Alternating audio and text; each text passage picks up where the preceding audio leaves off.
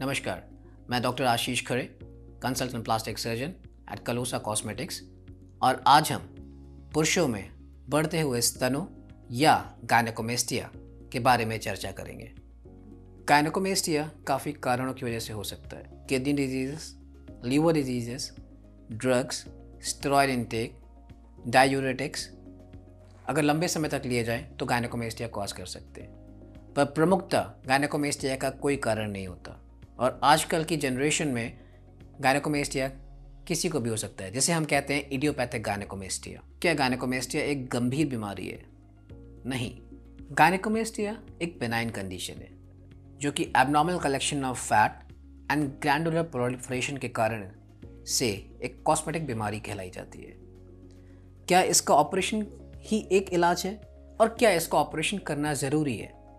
इसका ऑपरेशन करना ज़रूरी नहीं है, लेकिन प्रमुखता कारण से अगर ये गायनेकोमेस्टिया मानसिक प्रॉब्लम कॉज करे, आपको डिप्रेशन का शिकार हो जाते हो, आप स्विमिंग में बीच में शर्ट नहीं उतार पाते हो, ये सारा एक मानसिक डिप्रेशन कॉज करता है इन सारे लोगों पे, और जो एक बहुत बड़ा कारण है गायनेकोमेस्टिया की सर्जरी कराने का।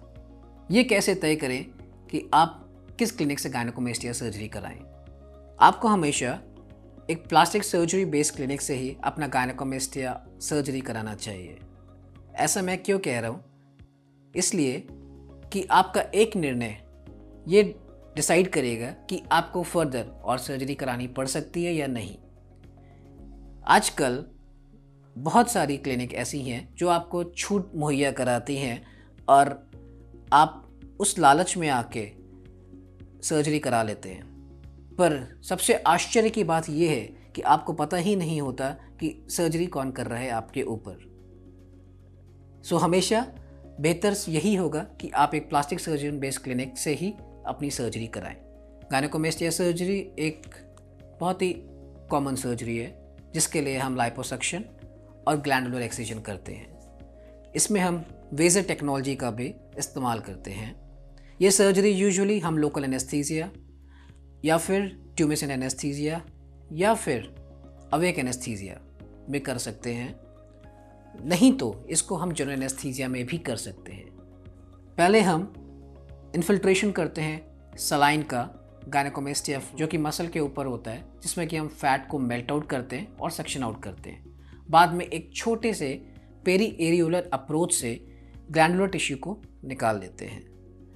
ये सर्जरी यूजुअली 1.5 से 2 घंटे में हो जाती है। यूजुअली क्या प्रिकॉशंस रखने चाहिए अगर आपकी गायनेकोमेस्टिया सर्जरी हो जाती है? तो आपको अपना हाथ सर के ऊपर नहीं उठाना है, कोई भारी वज़न नहीं उठाना है 4 से 5 दिन के लिए, एंड प्रेशर गारमेंट को कंटिन्यूसली 24/7 3 से 4 हफ्ते के लिए पहनना है।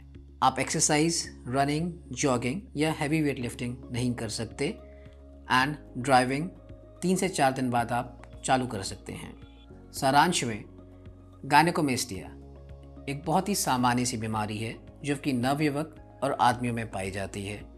इसके लिए कोई मानसिक अस्थिरता रखने की ज़रूरत नहीं है। एक सामान्य सी सर्जरी है जो कि आपको सिर्फ एक प्लास्टिक सर्जन के द्वारा ही कराई जानी चाहिए। कोई भी गायनेकोमेस्टिया रिलेटेड क्वेरीज या सर्जरी के लिए आप हमें नीचे दिए गए नंबरों पे कांटेक्ट कर सकते हैं। धन्यवाद।